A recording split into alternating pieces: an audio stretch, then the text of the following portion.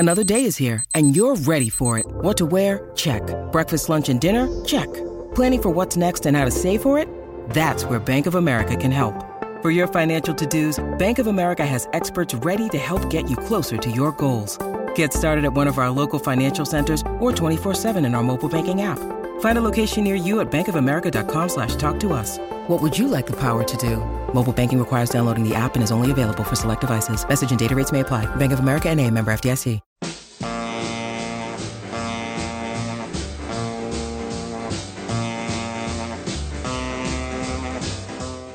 Welcome to Let It Roll, the insanely ambitious musical history podcast hosted by Nate Wilcox. We've covered the early history of rock and roll, country music in the 20th century, the rise of hip-hop, disco, and electronic dance music, and heavy metal. Stay tuned for our histories of Broadway, opera, punk rock, jazz, blues, ragtime, Latin music, and gospel. Follow the Let It Roll podcast on Twitter at Let It Rollcast, and check out our website at letitrollpodcast.com. Let It Roll is a Pantheon podcast, and you can listen to more great podcasts at www.pantheonpodcasts.com. Today, we continue our 6-part mini-series about the three kings of mid-century American pop, Bing Crosby, Frank Sinatra, and Elvis Presley, with a rebroadcast of Nate's 2021 interview with Sinatra biographer James Kaplan, covering his second of 2 books, Sinatra, the Chairman. If you thought last week's episode covering Frank in the 1940s was a roller coaster, just wait. In this episode, he ascends to a level that involves presidents and mafia kingpins. Email us at letitrollpodcast@gmail.com. Pop in those earbuds and enjoy.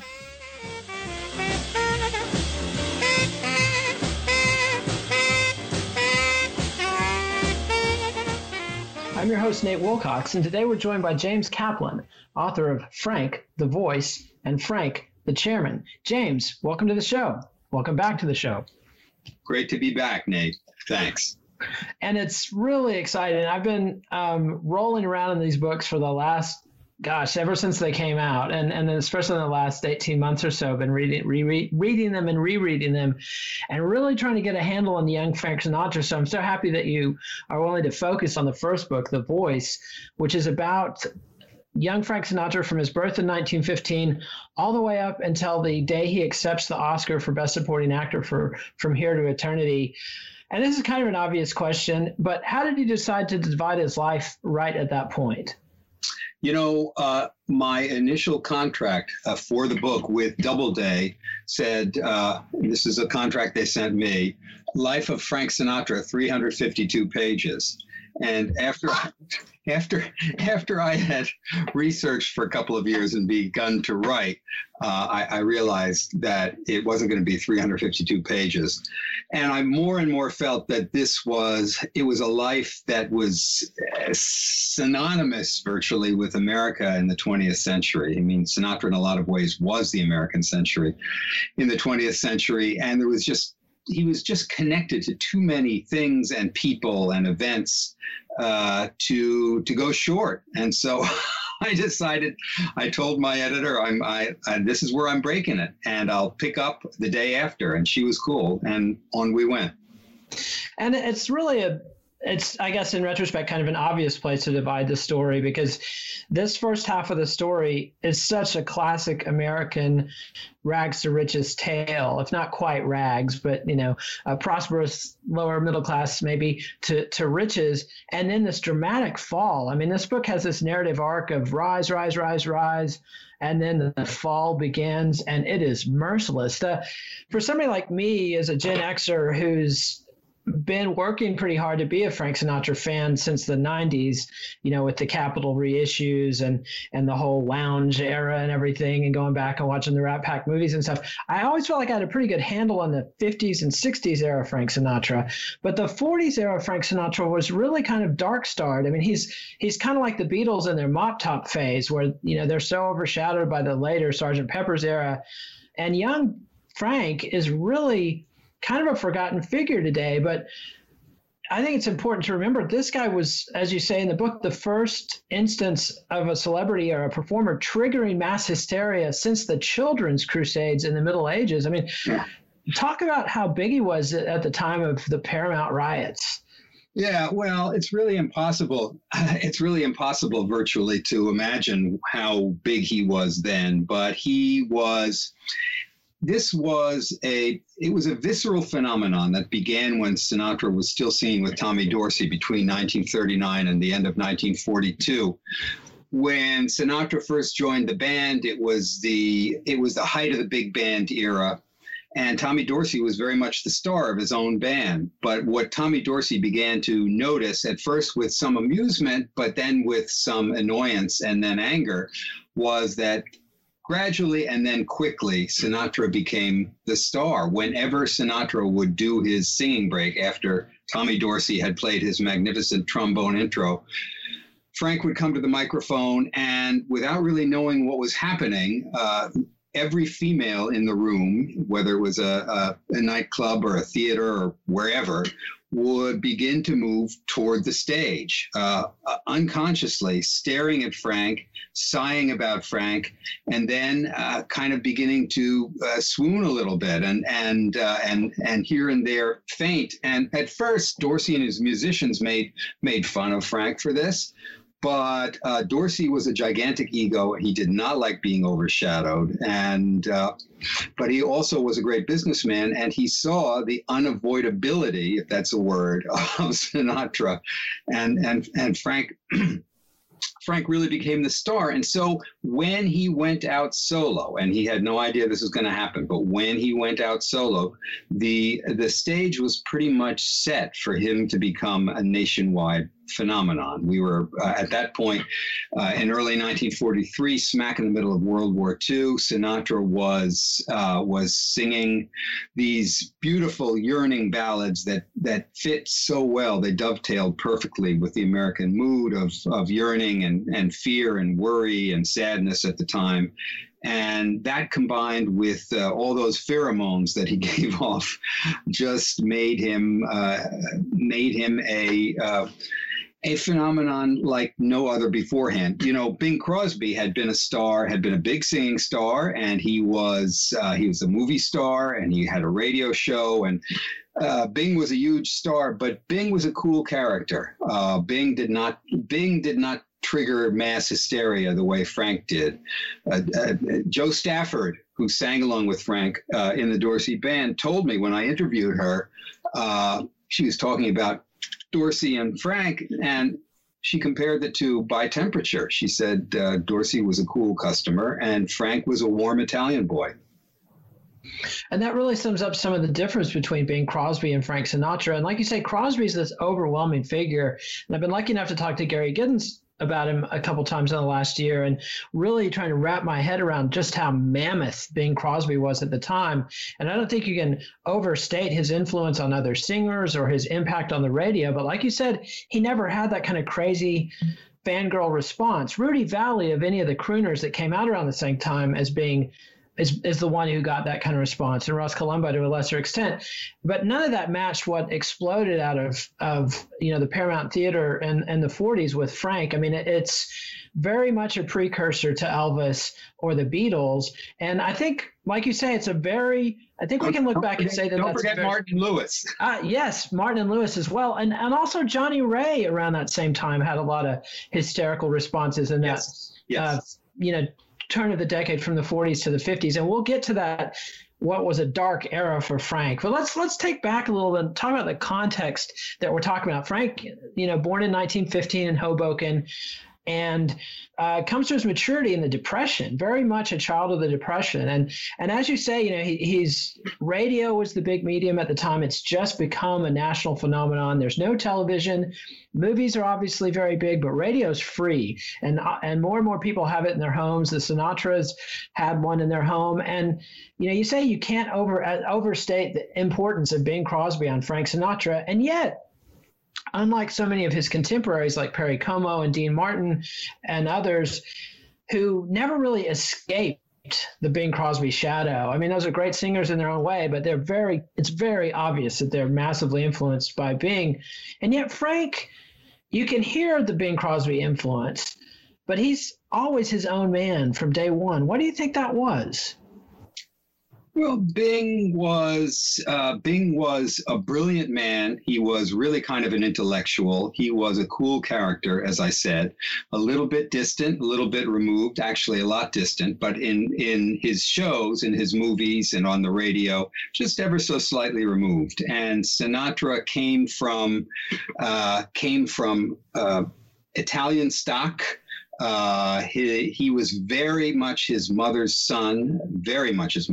Dolly and Frank were alike in so many ways, including a volcanic temper. Frank could never be cool and removed. And even though he idolized Bing from the beginning, and at first, when Frank was an unknown walking around Hoboken, he was a laughingstock. He wore a yachting cap like Bing. He smoked a pipe like Bing, but he didn't sing like Bing. Frank's singing was an entirely different matter than Crosby's singing. It was a different vocal production. It was a different tone. I'm going to wade into the very deep waters that get deeper quickly of trying to analyze what it is about Sinatra's voice, but I'll just go back and say that there was something about it. There was something spooky about it. The Spanish talk about duende, something that raises the goosebumps on your flesh. And Frank really had that.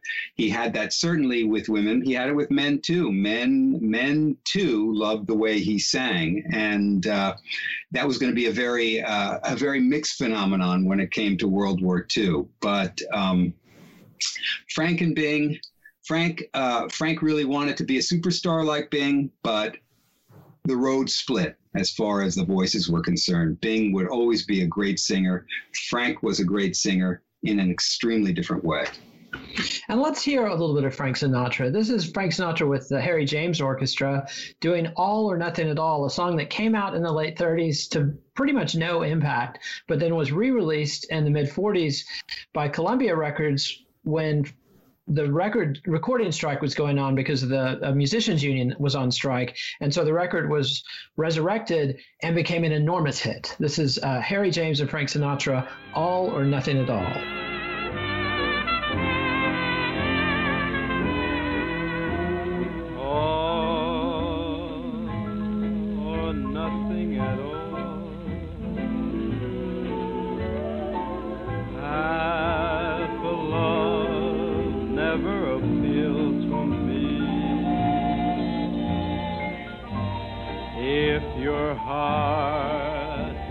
Could yield to me. And that was Frank Sinatra singing All or Nothing at All with Harry James. And before we get to Harry James, let's talk a little bit more about Dolly Sinatra and Frank's background. I mean, Frank would occasionally let journalists go with tales of, a really hard Scrabble childhood. And sometimes he gilded the lily, talking about his rough Hoboken upbringing. But the Sinatras, relatively speaking, were pretty prosperous. Yeah. The only thing rough about Frank Sinatra's upbringing was all the, I don't know, I'll try to avoid 4-letter words. You can do it. Go for it. It was all the shit that people in Hoboken gave him for his presumption and for the way he put on airs. Sinatra's upbringing was in no way hard Scrabble. At birth, he weighed 13 pounds. Dolly was under 5 feet tall. She decided she didn't want to go through that again. So Frank was that rarest of all things in the 1920s among Italian Americans or Irish Americans or anybody for that matter. He was an only child. And Dolly made a pretty good living as a midwife, an occasional abortionist. She also worked as a candy dipper. She was extremely clever as far as making money was concerned. And so they always lived in nice apartments in Hoboken. And Frank was a spoiled kid. He had his own bedroom. He had his own collie dog named Gurley that he loved. He had his own Atwater Kent cathedral model radio. And so he could listen to that radio, close the door of his room, and listen to Bing Crosby sing and dream. And you paint a very vivid picture of Dolly and Frank's relationship. And Dolly was someone who was a loving mother and a protective mother. But like you said, she had a volcanic temper. And Frank learned very early on to be wary of Dolly. And she left him sort of a confused imago in the sense of, the model that people seek out in their life mates. I mean, on the one hand of his three marriages, Nancy Sinatra is very much this Italian traditional earth mother type with the big pot of pasta and the big family and the solid rock. But the real love of his life was Ava Gardner, who is anything but. And you sort of paint, and Dolly did not like Nancy, and she loved Ava Gardner. And talk a little bit about that sort of need, that endless, bottomless emotional need that their relationship created in Frank. Yeah, well, Sinatra, to put it bluntly, never felt sure of Dolly's love. He said, I never knew whether she was going to hug me or hit me. And that stamped Frank deeply. It stamped this reaction in him of really never being certain of a female's affection or love. And so in certain ways, Ava Gardner was the love of his life. She was mainly the love of his life because their love lasted for such a short time, and because she was the one woman of all the many, many, many women that Frank bedded, who Frank could never dominate. Ava and Dolly were very much alike, but I would differ with you slightly about the love of his life. Ava was the love of Frank's life because of her elusiveness, but Nancy was very much the love of Frank's life from the beginning and until the end. And long after Frank and Ava divorced and Frank was on his own as a bachelor in the 50s and early 60s, Frank and Nancy's relationship went on and continued. Frank would, even after they divorced, Frank would come home periodically, and we don't know for sure, but we have strong hints from Tina Sinatra that Frank and Nancy continued even to be intimate into the 1960s and even beyond that. And when you talk about Dolly and Frank, we're also going to talk about Marty Sinatra. And Frank is somebody who sort of had an early vision of wanting to be a singer, or at least that's the way he told it later, that, the first time somebody threw a quarter at him, or a dime or a nickel probably, for singing at his father's bar, he was like, this is the business you want to be in.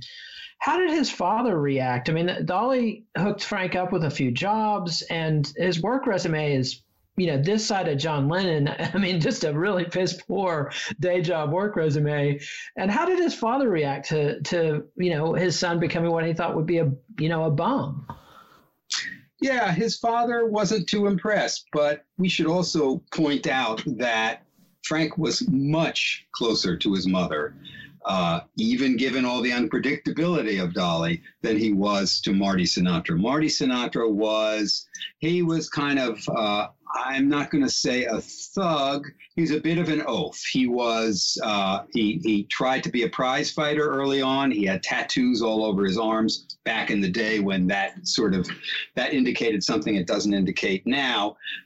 He worked as a steam fitter, but then Dolly, ever ambitious, through her political connections to the Democratic Party in Hudson County, New Jersey, wangled Marty a job at the fire department in Hoboken. And Marty was a guy who Frank remembered hearing them argue through the bedroom wall late at night.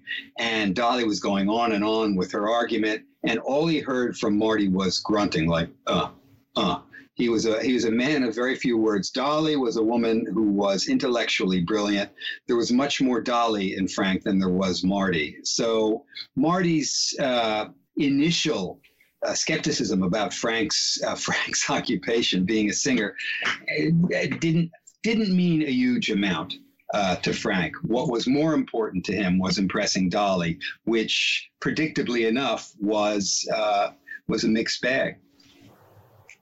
And there was a brief period, though, where Marty told Frank to get out of the house when it was clear that he wasn't going to bear down and get a day job, that he had embarrassed the family by losing a couple of the day jobs that they had arranged for him.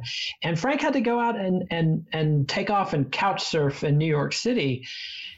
And he hears Billie Holiday there. And I think this was something that after reading this in the book and listening to a lot of Billie Holiday and listening to Frank closely, to me, it's like Frank is Frank, but there's a big helping of Bing Crosby in there and a huge helping of Billie Holiday.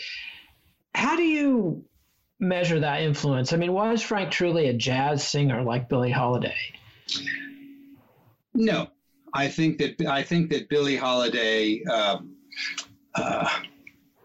I think that Billie Holiday was.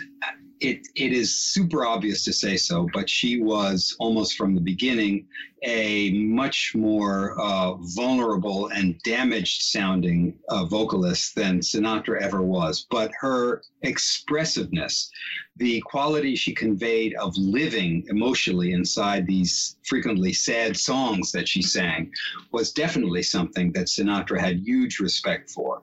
And you're right, during that period of couch surfing in around Hoboken, then in New York City, Frank, who was then just an completely unknown teenager, spent some time on 52nd Street, the street, 52nd Manhattan between Fifth Avenue and Sixth Avenue, was a double row of brownstones, and practically every brownstone on the street had a jazz club in it.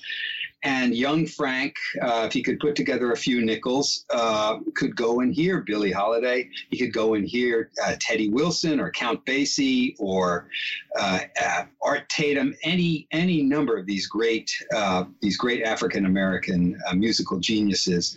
But Billie Holiday was the one who floored him. He really he learned from her how to put across a song emotionally, and how much it cost. How much work had to go into being able to do that. Yeah, and this is a period when he starts taking lessons from a sort of disheveled former opera singer who's quite affordable because of his alcohol habit. And he also meets a couple guys, one of whom is Jimmy Van Heusen, who goes on to become one of the, you say, not quite great songwriters, but a notable songwriter of the Great American Songbook period. He was most notable for writing a number of songs for Bing Crosby. And I want to play one that this is a song that Frank Sinatra did with Tommy Dorsey, written by Jimmy Van Heusen, called Polka Dots and Moonbeams.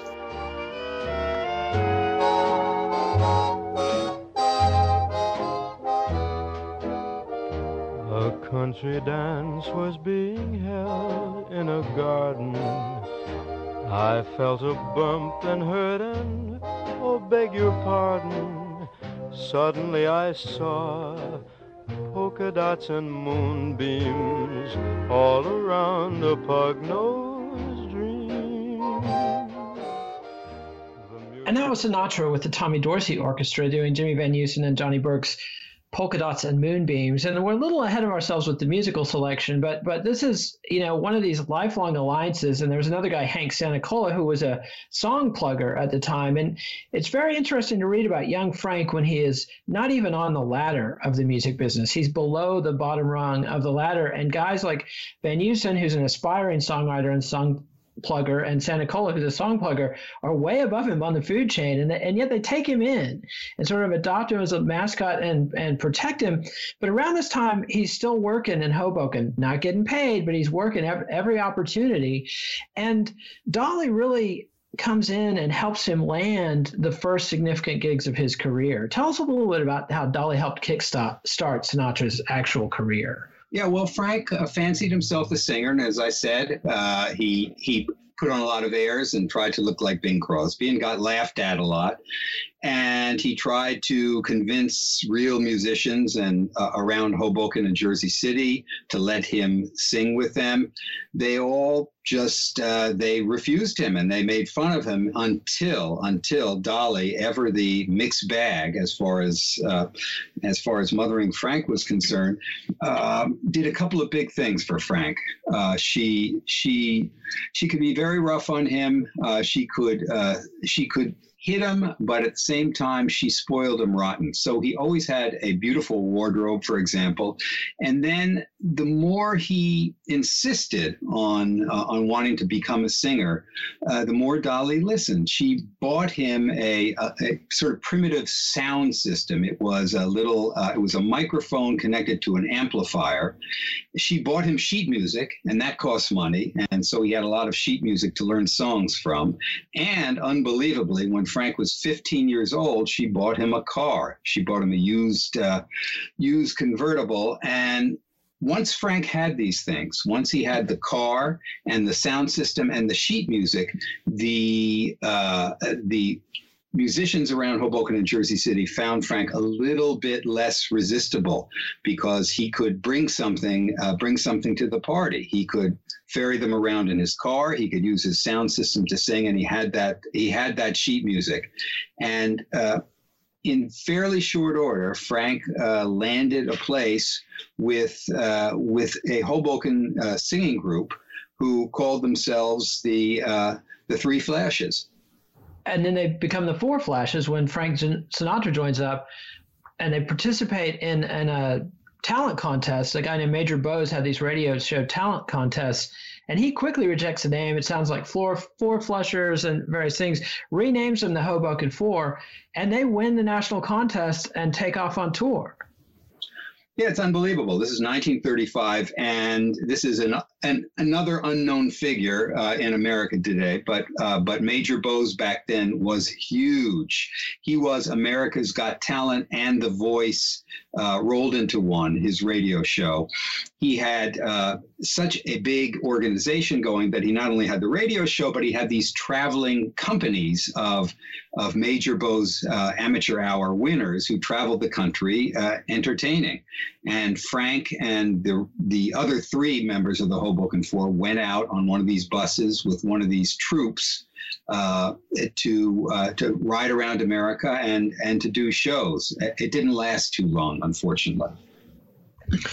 Or maybe fortunately, I mean, Frank was taking quite a few beatings from his bandmates, and you know, they certainly didn't click, but it did kickstart him, and he goes back to Hoboken and lands another key gig at the Rustic Cabin, which is a place that broadcasts their shows live. So now he's on WNEW, W radio show. Somebody very important hears him on the radio show, and that's the next big leap for Frank. Yeah, it was a huge leap for Frank. He didn't catch fire at the Rustic Cabin. Rustic Cabin was a roadhouse up on the Palisades of New Jersey, overlooking the George Washington Bridge. And it was a roadhouse. It was a tavern. It was a bit of a down and dirty place. It was known as a cheat joint. It was a place where married men would take their girlfriends on Friday night, date night. And Frank auditioned for the house band and was rejected at first. But he finally convinced the owner to let him sing a bit, and that same thing happened with the girls and the women who were customers of the Rustic Cabin. And yes, there was a radio hookup. And one Friday night in Manhattan, Louise Tobin, who was a band singer with her husband, the great Harry James, happened to be listening to WNEW in their hotel room as Louise Tobin and Harry James were preparing for a gig. And Louise Tobin says to Harry James, "Harry, come over here. I think you ought to hear this boy sing. He's pretty good." And that leads Harry James to sign him up as the new boy singer in the Harry James Orchestra. And for me, Harry James is somebody I've heard of. And if I've heard of a swing band leader, they must have been pretty big. But at this point, Harry James is anything but an established proposition. Well, Harry James was the same age as Sinatra. Unbelievably enough, when Harry James hires Frank, he is nationally famous, Harry James is, and he's 23 years old. He has a big band that is widely known and widely loved, and often on the radio and playing all kinds of shows. The problem with Harry James is that he was a great trumpet player. He was a terrible businessman, and his band, he he couldn't seem to hold on to the money that he got paid and pay his band. And so he was frequently running out of cash. Frank found this out to his sorrow very soon after joining Harry James, and it led to something. Well, I don't know. Maybe we're getting ahead of ourselves. But when Harry James and his band played Chicago in 1939, fall of 1939, somebody very, very important got in touch with Frank and asked him if he might want to jump ship. And that somebody was Tommy Dorsey, who was quite a bit higher on the food chain than Harry James. And Tommy Dorsey's singer had just left. He had an opening, and he signs Frank up. And Harry James doesn't put any obstacles in his path, and Frank's on his way. And one thing that I thought was really fascinating and really telling about the relative importance of musicians to vocalists in this period is when Frank first joins the band, it's the Tommy Dorsey Orchestra. His name is top of the marquee, but the featured performer tended to be another young hotshot, Buddy Rich, the drummer. Yeah. Tell us a little bit about the best frenemies relationship that Frank and Buddy developed. Well, here were two huge egos. I mean, even before they attained huge stardom, big egos, Frank Sinatra and Buddy Rich. And Tommy Dorsey went to a good deal of trouble to hire Buddy Rich for his band. And from the word go, Frank Sinatra and Buddy Rich, they were pretty much oil and water. Even though Buddy Rich told Frank at the outset, "I like the way you sing," which coming from an ego like Buddy Rich was a gigantic compliment. But Dorsey made them roommates on the road with his band, Frank and Buddy. It didn't work out. I think the legend is, and I think there's some truth to it, that Frank was clipping his toenails one night, ever the night owl, at like 2:30 in the morning, and Buddy just couldn't go to sleep, and they got into a fist fight. And they're both bantamweights, so I'm sure nobody was seriously hurt, but later on, Buddy takes a beating from some strangers, and it's long been suspected that Frank had something to do with that. Yeah, Frank wanted it was a vendetta, and Frank wanted revenge. And yeah, he had Buddy Rich beaten up by a couple of his thug friends. Frank was in with some thugs from the very beginning, and that's a whole deep subject all its own. But the amazing thing about the beating of Buddy Rich is not long after that, when Buddy decided to go out on his own and start his own band, Frank, who by this time had started making some real money as a solo artist, bankrolled Buddy Rich to the tune of about $35,000. So no hard feelings there on either side. An amazing thing. I think they may have not been able to be friends, but they had great respect for each other. And let's take a quick commercial break. And when we get back, we'll talk more about this dark underworld subject that just can't be avoided when you talk about Frank Sinatra. Hello, Pantheon Podcast listeners. Christian Swain here to tell you more about my experience with Raycon earbuds. Our family now has 3 pairs of Raycon earbuds around the house, and my wife just grabbed a pair of the Headphone Pros to replace some headphones from a company that was double the price. And yes, she loves them. Now, if you haven't pulled the trigger on a pair of Raycons, or even if you have, but you're in the market for another pair because they're just that good, well, now is the time to check them out, because they just launched their upgraded model of the best-selling everyday earbuds. With Raycon's upgraded everyday earbuds, now you also get active noise cancellation, ergonomic design, and multi-point connectivity that lets you pair with 2 devices at once. New quick charge function, 3 customizable sound styles, plus awareness mode. Available in a variety of vibrant new colors to complement any and all skin tones. I even have a pair of earbuds in a cool green color. I have tried just about every earbud known to humankind, and these Raycons are fantastic.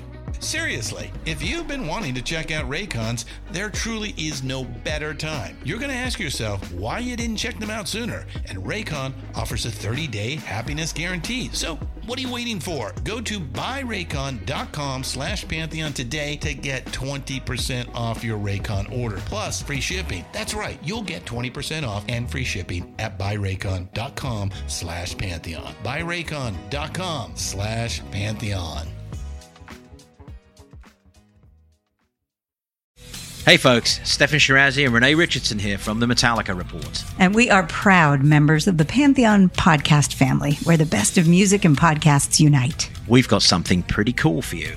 We're giving away an exclusive Metallica merch package worth over $250. That's a whole lot of Scary Guys, skulls, M72, and other sought-after Metallica swag.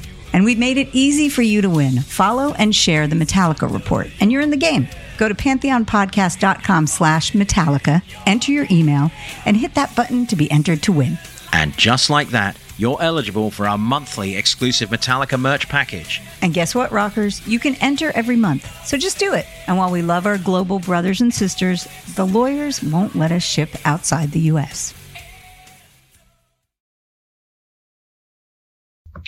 And so we've mentioned the impact of Frank Sinatra's underworld connections on Buddy Rich, but it's the relationship with Tommy Dorsey where those underworld stories literally become American legend, Hollywood, lore, in the Godfather films, at least, in the fictional retelling of the Frank Sinatra-Tommy Dorsey relationship. And, Frank and Tommy have a very successful relationship. Tommy's initially Frank's mentor, the person he admires most after Dolly Sinatra. He studies everything Tommy does. He adopts certain, affectations and bits of his wardrobe and learns a ton about breath control and music and how to, connect with an audience. So it's a very positive relationship for a long time. But when Frank makes it clear he's going to leave the nest, Tommy Dorsey is a very tough character and a very good businessman, and he doesn't just let him go. He wants a lot of money for a long time. I think various reports say up to a third of Frank's income in perpetuity was his goal. And somehow that ends. Tommy Dorsey does not get that amount of money. And there's a story you tell in the book about, some of the same caliber of goons that beat up Buddy Rich are sent to Tommy Dorsey. And Tommy Dorsey's a big, tough dude, and he just laughs in their faces. How do you think that relationship ended? And did the role of real heavy hitters like Willie Moretti, one of the gang bosses of Hoboken, come into that? Well, listen, we have the myth and we have the reality, and reality is always more complicated, more knotty, and I'm sorry to say a little more boring than the myth. The myth comes straight out of one of the great movies of all time, The Godfather, in which there is a very Sinatra-esque singer named Johnny Fontaine, and he is singing for a band leader, much like Tommy Dorsey. Johnny Fontaine wants to leave the band and go be a movie star. The band leader won't let him. And as the Godfather, Marlon Brando tells the story. One of his associates meets with the band leader in the movie and tells the band leader that either his signature or his brains are going to be on the contract releasing Johnny Fontaine. In real life, it wasn't that way, really. I mean, Frank had, thanks to a couple of things, thanks to Dolly, who was, as I said before, very well connected politically in Hudson County. Dolly was also very well connected, to organized crime. And Frank had a kind of North Jersey godfather, a gangster named Willie Moretti. And the story goes, as you said, that Willie Moretti sent a couple of tough guys to put the squeeze on Tommy Dorsey to let Frank go. And Dorsey, who, as you said, was a very tough guy himself, essentially laughed in their faces. He said, listen, this kid has become a pain in the ass. I'm only too happy to let him go. Well, the truth is, Dorsey had mixed feelings about letting Frank go. Frank was a huge draw. He made Tommy Dorsey a lot of money. Dorsey did make all these stipulations, tried to hold on to Frank's income in perpetuity if Frank left him. But between squadrons of lawyers and perhaps a couple of threatening phone calls to Tommy Dorsey, it all got ironed out. Frank left the band, went out on his own, very unsure at the beginning whether he would make it. And Tommy Dorsey's final words to Frank when Frank left were, "I hope you fall on your ass." Charming, the charming Tommy Dorsey, ladies and gentlemen.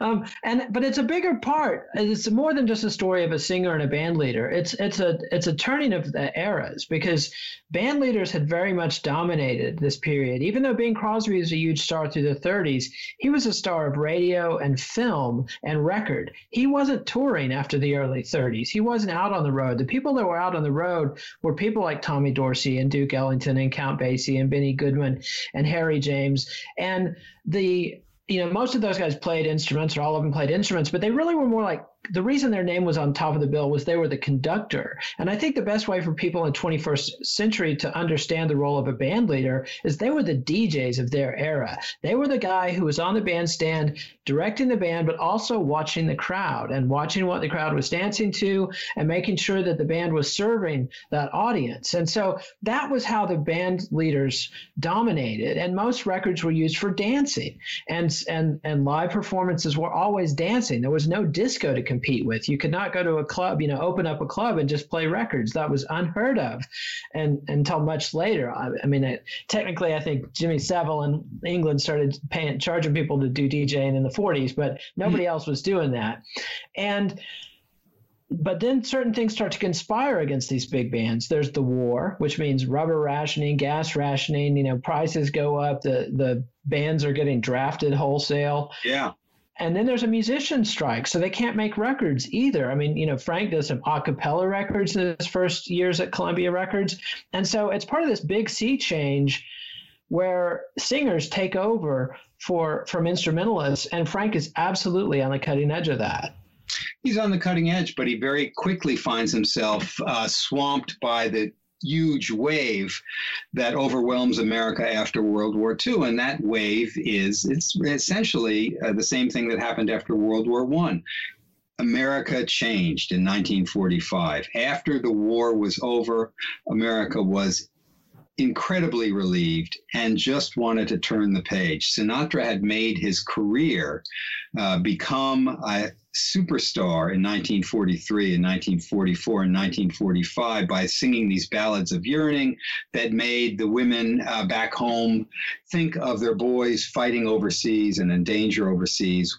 Once armistice comes and the war is over, the story changes, and America wants to forget those days of yearning and uncertainty and sadness and move on to something sunnier and more escapist. So musical tastes change, and the big bands, which, as you point out, were so hard hit economically by the war, various factors fall apart. And everything is proceeding in a different direction entirely at a very rapid pace, and Sinatra is not flourishing under these circumstances for a number of interlocked reasons, a lot of which had to do with Frank vigorously shooting himself in both feet a lot of the time.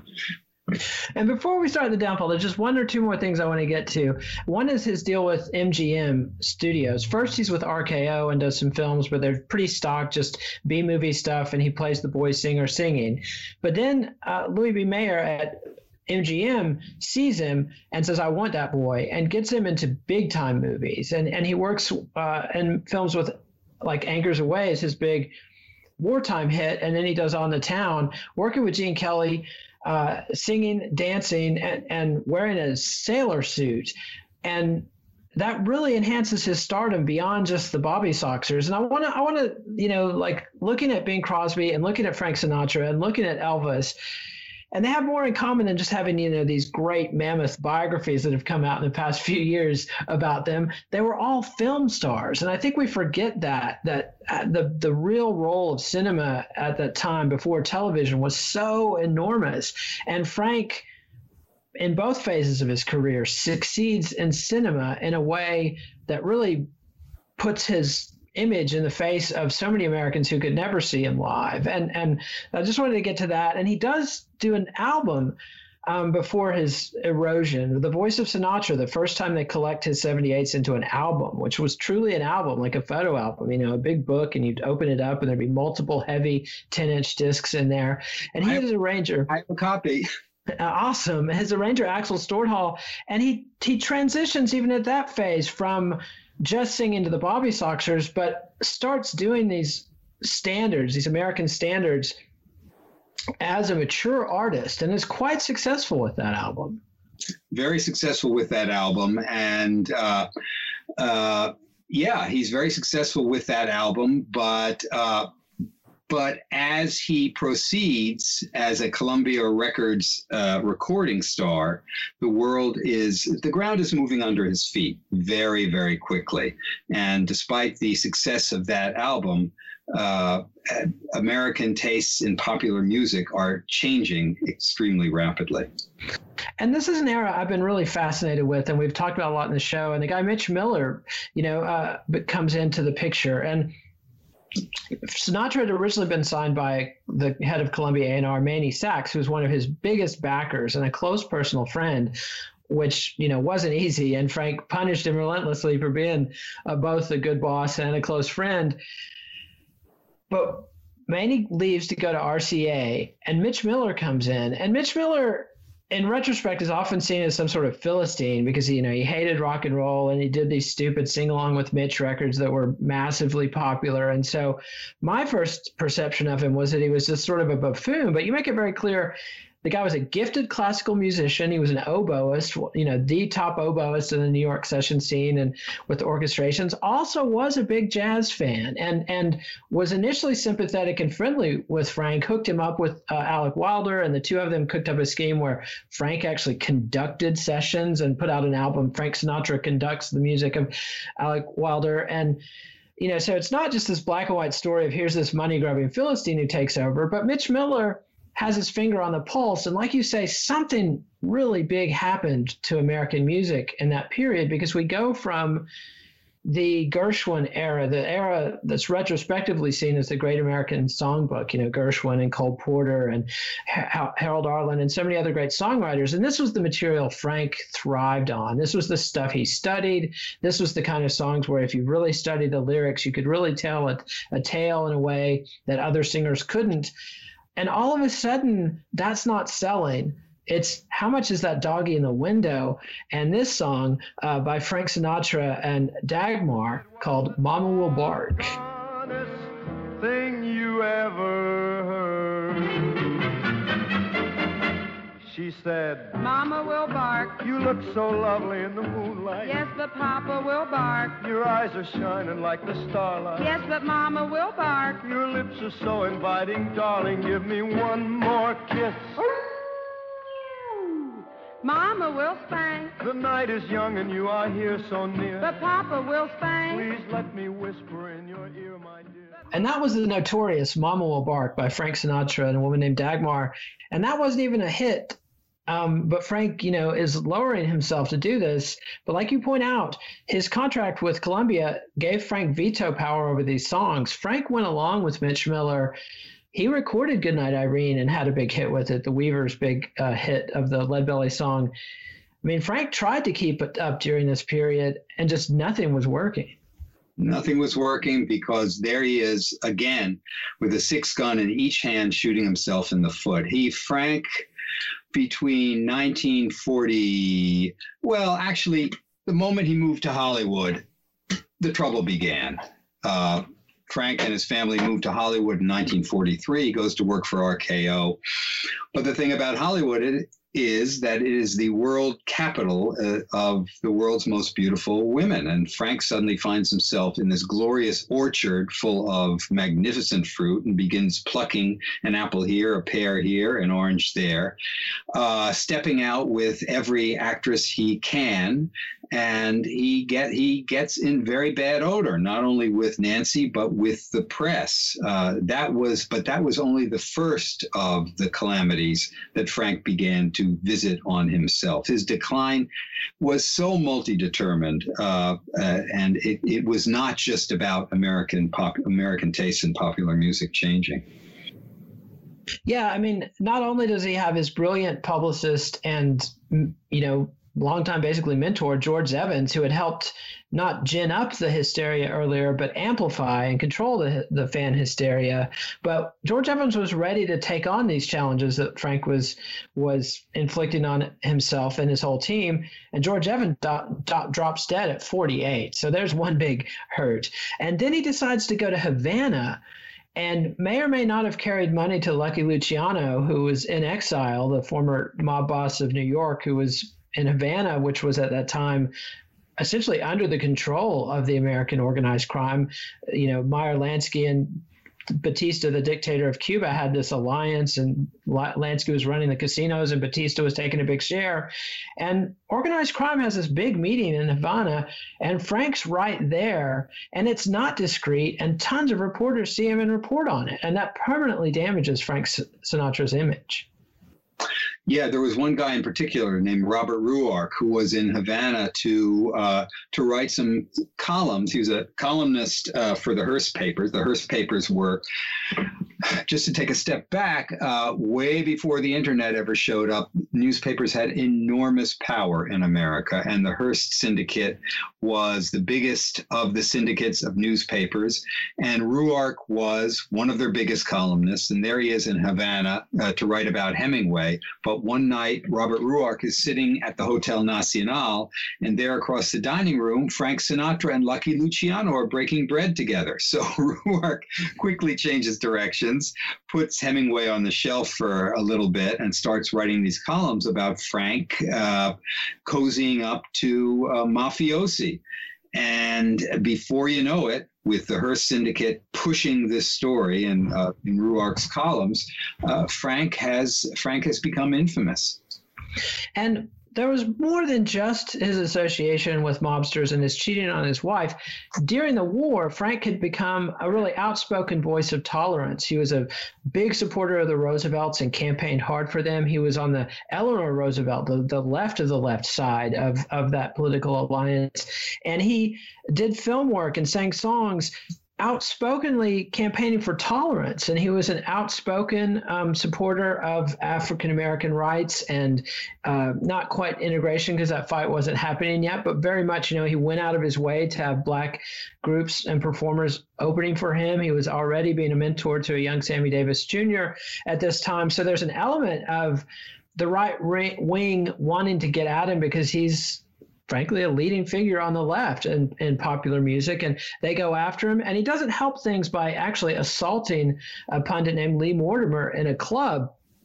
So it's just, like you say, he piles thing on thing, and he actually gets dropped by Columbia Records. He loses his radio shows, and he's got TV deals in the early days, but his TV, he's going up against Uncle Milty, and television was never Sinatra's medium. So all of these things, like the second half of this book, is just this relentless tearing down of Frank Sinatra. And like you say, so much of it is self-inflicted, and so much of it has to do with Ava Gardner. I mean, and it's hard, from our vantage point today, Lana Turner, Ava Gardner, they've all sort of blended together, but there was a real difference in magnitude. I mean, Lana Turner was one of Frank's conquests. She was one of many women that he had serious love affairs with and teased with, maybe we're going to, maybe I'll leave my wife for you, et cetera, et cetera. But none of that, doesn't happen with her, doesn't happen with Marilyn Maxwell, does not happen with Lauren Bacall. But it does happen with Ava Gardner, and she was just next level. I think there's a brilliant statement you have in the book where you say she's that most dangerous of people, a gorgeous nihilist. This woman did not care about anything. She was a film star because she was beautiful and she had this presence, but she had never had an ambition to be an actress. She was just somebody who was basically looking for a good time and looking for trouble. And Frank Sinatra was kind of both at one. And they have an absolutely epic, off the chain, Madonna and Sean, Kanye and the Kardashians type celebrity love story that keeps Frank in the press throughout the long 5 or 6 years when he cannot buy a hit. Yeah, the press loved it. Everything you say is exactly right. This was all those people you mentioned before that happened.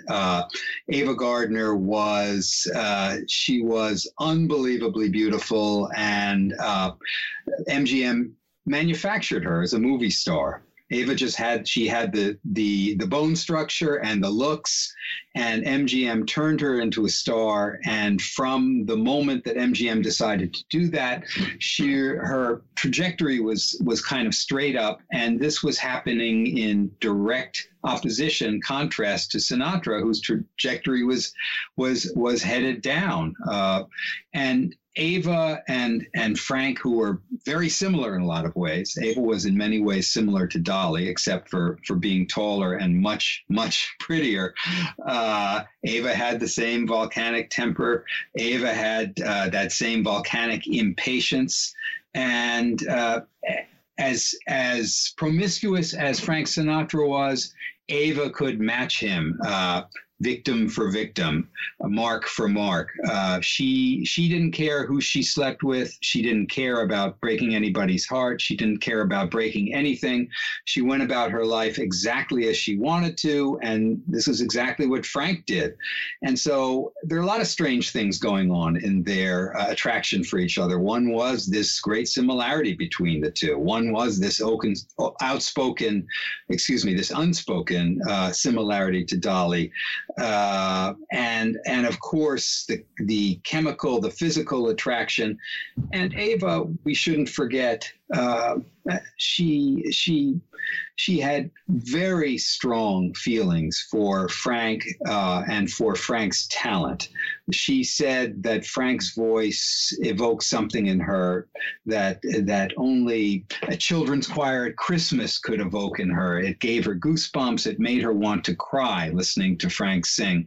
So it wasn't just an easy lay. It wasn't just a one night stand or a 100-night stand. It wasn't the affair of a moment. It wasn't all physical. There was a lot going on both sides and between the two of them. Absolutely. And, as a student of popular music, this is one of the great love affairs in the mythology of popular music over the last century. It's right up there with the Brian Jones, Keith Richards, Anita Pallenberg triangle. And Frank Sinatra very nearly Brian Jones'd it. I mean, if he loses his voice, he missings, and literally there's a concert where he can't sing. His material is down the toilet. He takes bad gig after bad gig, but you manage to get the comeback, and he has one of the most amazing comebacks in all time. And there's two elements of it. We'll talk about them both after this break, but here's the song that started his comeback. This is the first song he recorded for Capitol Records, arranged by Nelson Riddle. I've Got the World on a String. I've got the world on a string, sitting on a rainbow, got the string around my finger. What a world, what a life, I'm in love. I got a song that I sing, I can make the rain go. And that was Frank Sinatra's version of I've Got the World on a String, with Nelson Riddle arranging. And this is the beginning of a new era. And one other thing I want to go back to that you mentioned in the book that I really hadn't been aware of, but it crystallized something that I've been grappling towards in reading this, is when Frank Sinatra started out in the late 30s, there really wasn't a concept of the standard or the Great American Songbook. That's something that Artie Shaw, who was Ava Gardner's ex-husband and one of Frank's big romantic rivals, and a rival to Tommy Dorsey and Harry James as one of the great band leaders of the era. But Artie Shaw and Frank Sinatra, along with Billie Holiday, kind of create this notion of a standard, because songs, the work of Cole Porter and the Gershwins, et cetera, originally was just pop songs and Broadway songs. It was just, here's a new song, this is a hit, record it, play it live, sell sheet music, make money, great, it's a good song, even better. But Artie Shaw realized if you went back a couple years and sang some of these Cole Porter songs that maybe hadn't hit at the time, or there was a Gershwin song that was a big hit for somebody else as a singer, but now you could do it as a band and get more big hits. And Frank jumped on that and really helped create this concept of the Great American Songbook. And I've Got the World on a String is a definitive example of that. And you know, Frank gets lucky in that there's a sympathetic executive at Capitol Records who wants to sign him after he's been dropped. And, you know, this really rarely happens in American musical history, where you have somebody who's a superstar that falls so low they get dropped by their record label and can't get signed by anybody else. This has happened very few times to somebody of Sinatra's magnitude. And there's this long period where Sinatra, you know, he's passed by Eddie Fisher, Johnny Ray, Frankie Lane, Buddy Clark, so many other singers step into the wake, and Frank could have been forgotten if he had died in a car crash in 1952. We'd only have these early years. And you make the point, that this was a guy who was a massive superstar, who recorded a couple dozen great sides in that period. I mean, he had a significant contribution already.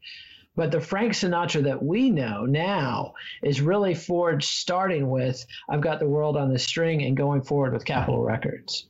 Absolutely. And we shouldn't forget that Alan Livingston was the young executive at Capitol Records, who thought that Sinatra, despite his downfall, was still great. And he signed Sinatra for a standard recording agreement, which was a 3-figure contract, if you can imagine that.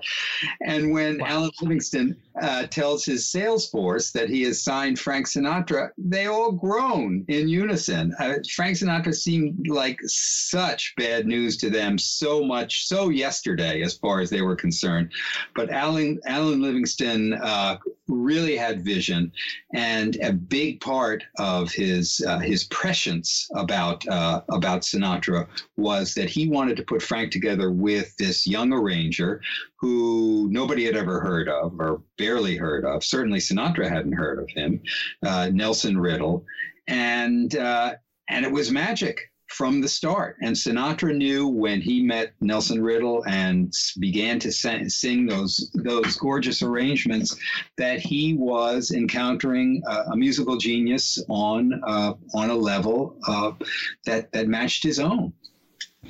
And this is one piece of the comeback. And the other piece of the comeback is Frank finally gets the big dramatic role he's been after. And he was never happy doing, singing and dance numbers and wearing the sailor suit. He always felt that he had the ability to get across a serious performance.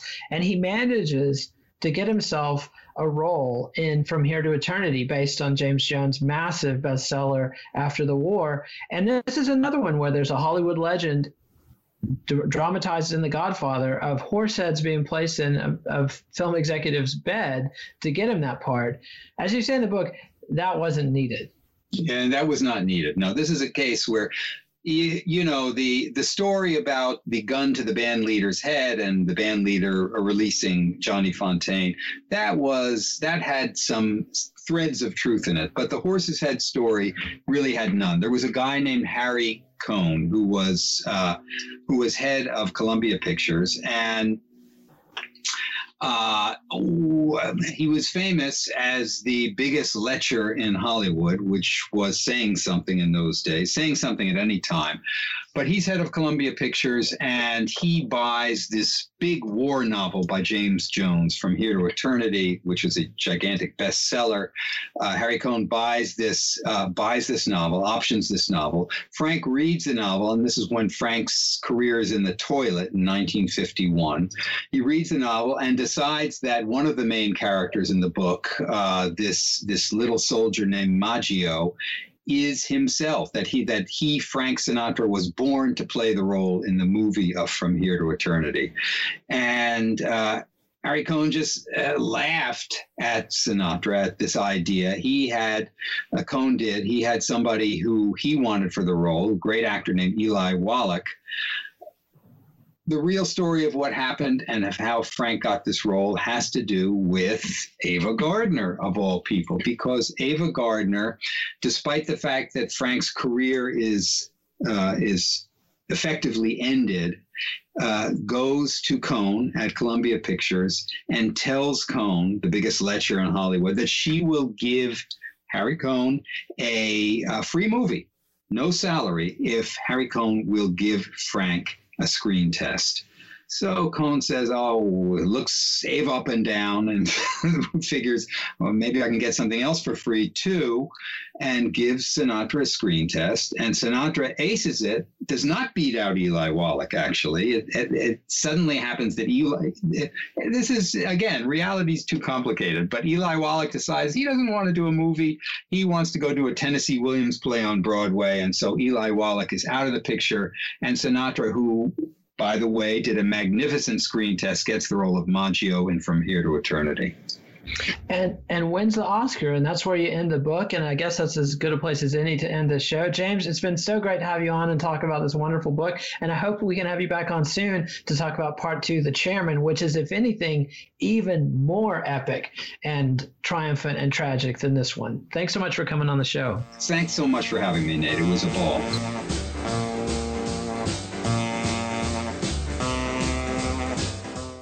Follow the Let It Roll podcast on Twitter at Let It Rollcast, and check out our website at letitrollpodcast.com. Monday, Nate and Ed Legg will be back with more discussion of Michelangelo Matos' book, Can't Slow Down, How 1984 Became Pop's Blockbuster Year. And next Thursday, we'll rebroadcast the first of Nate's 2 2020 discussions with Gertie Bladar and Justin Gausman of the wonderful TCB cast and Peter Guralnick's biographies of Elvis Presley. Let It Roll is a Pantheon podcast, and you can listen to more great podcasts at www.pantheonpodcasts.com.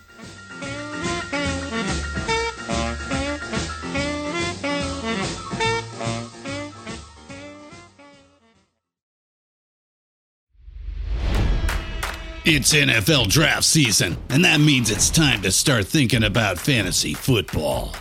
FantasyPoints.com features industry-leading experts and prognosticators using proprietary hand-charted data to help you score more fantasy points. FantasyPoints.com is the place to go for whatever kind of fantasy football you play. Whether you play fantasy football, daily fantasy sports, or do a little bit of everything, Fantasy Points has the meticulously researched content to guide you to victory. And why wait for the fall? Fantasy Points also covers the new spring football league, the UFL. Join the guru, John Hansen, Scott Barrett, Joe Dolan, and other massive names in the fantasy football universe with an exclusive offer. Use code Pantheon for 15% off any Fantasy Points package, including the all-in package, with access to every article, tool, and data nugget that Fantasy Points has to offer. That's FantasyPoints.com and code Pantheon for 15% off at Fantasy Points. FantasyPoints.com, code Pantheon. Score more fantasy points.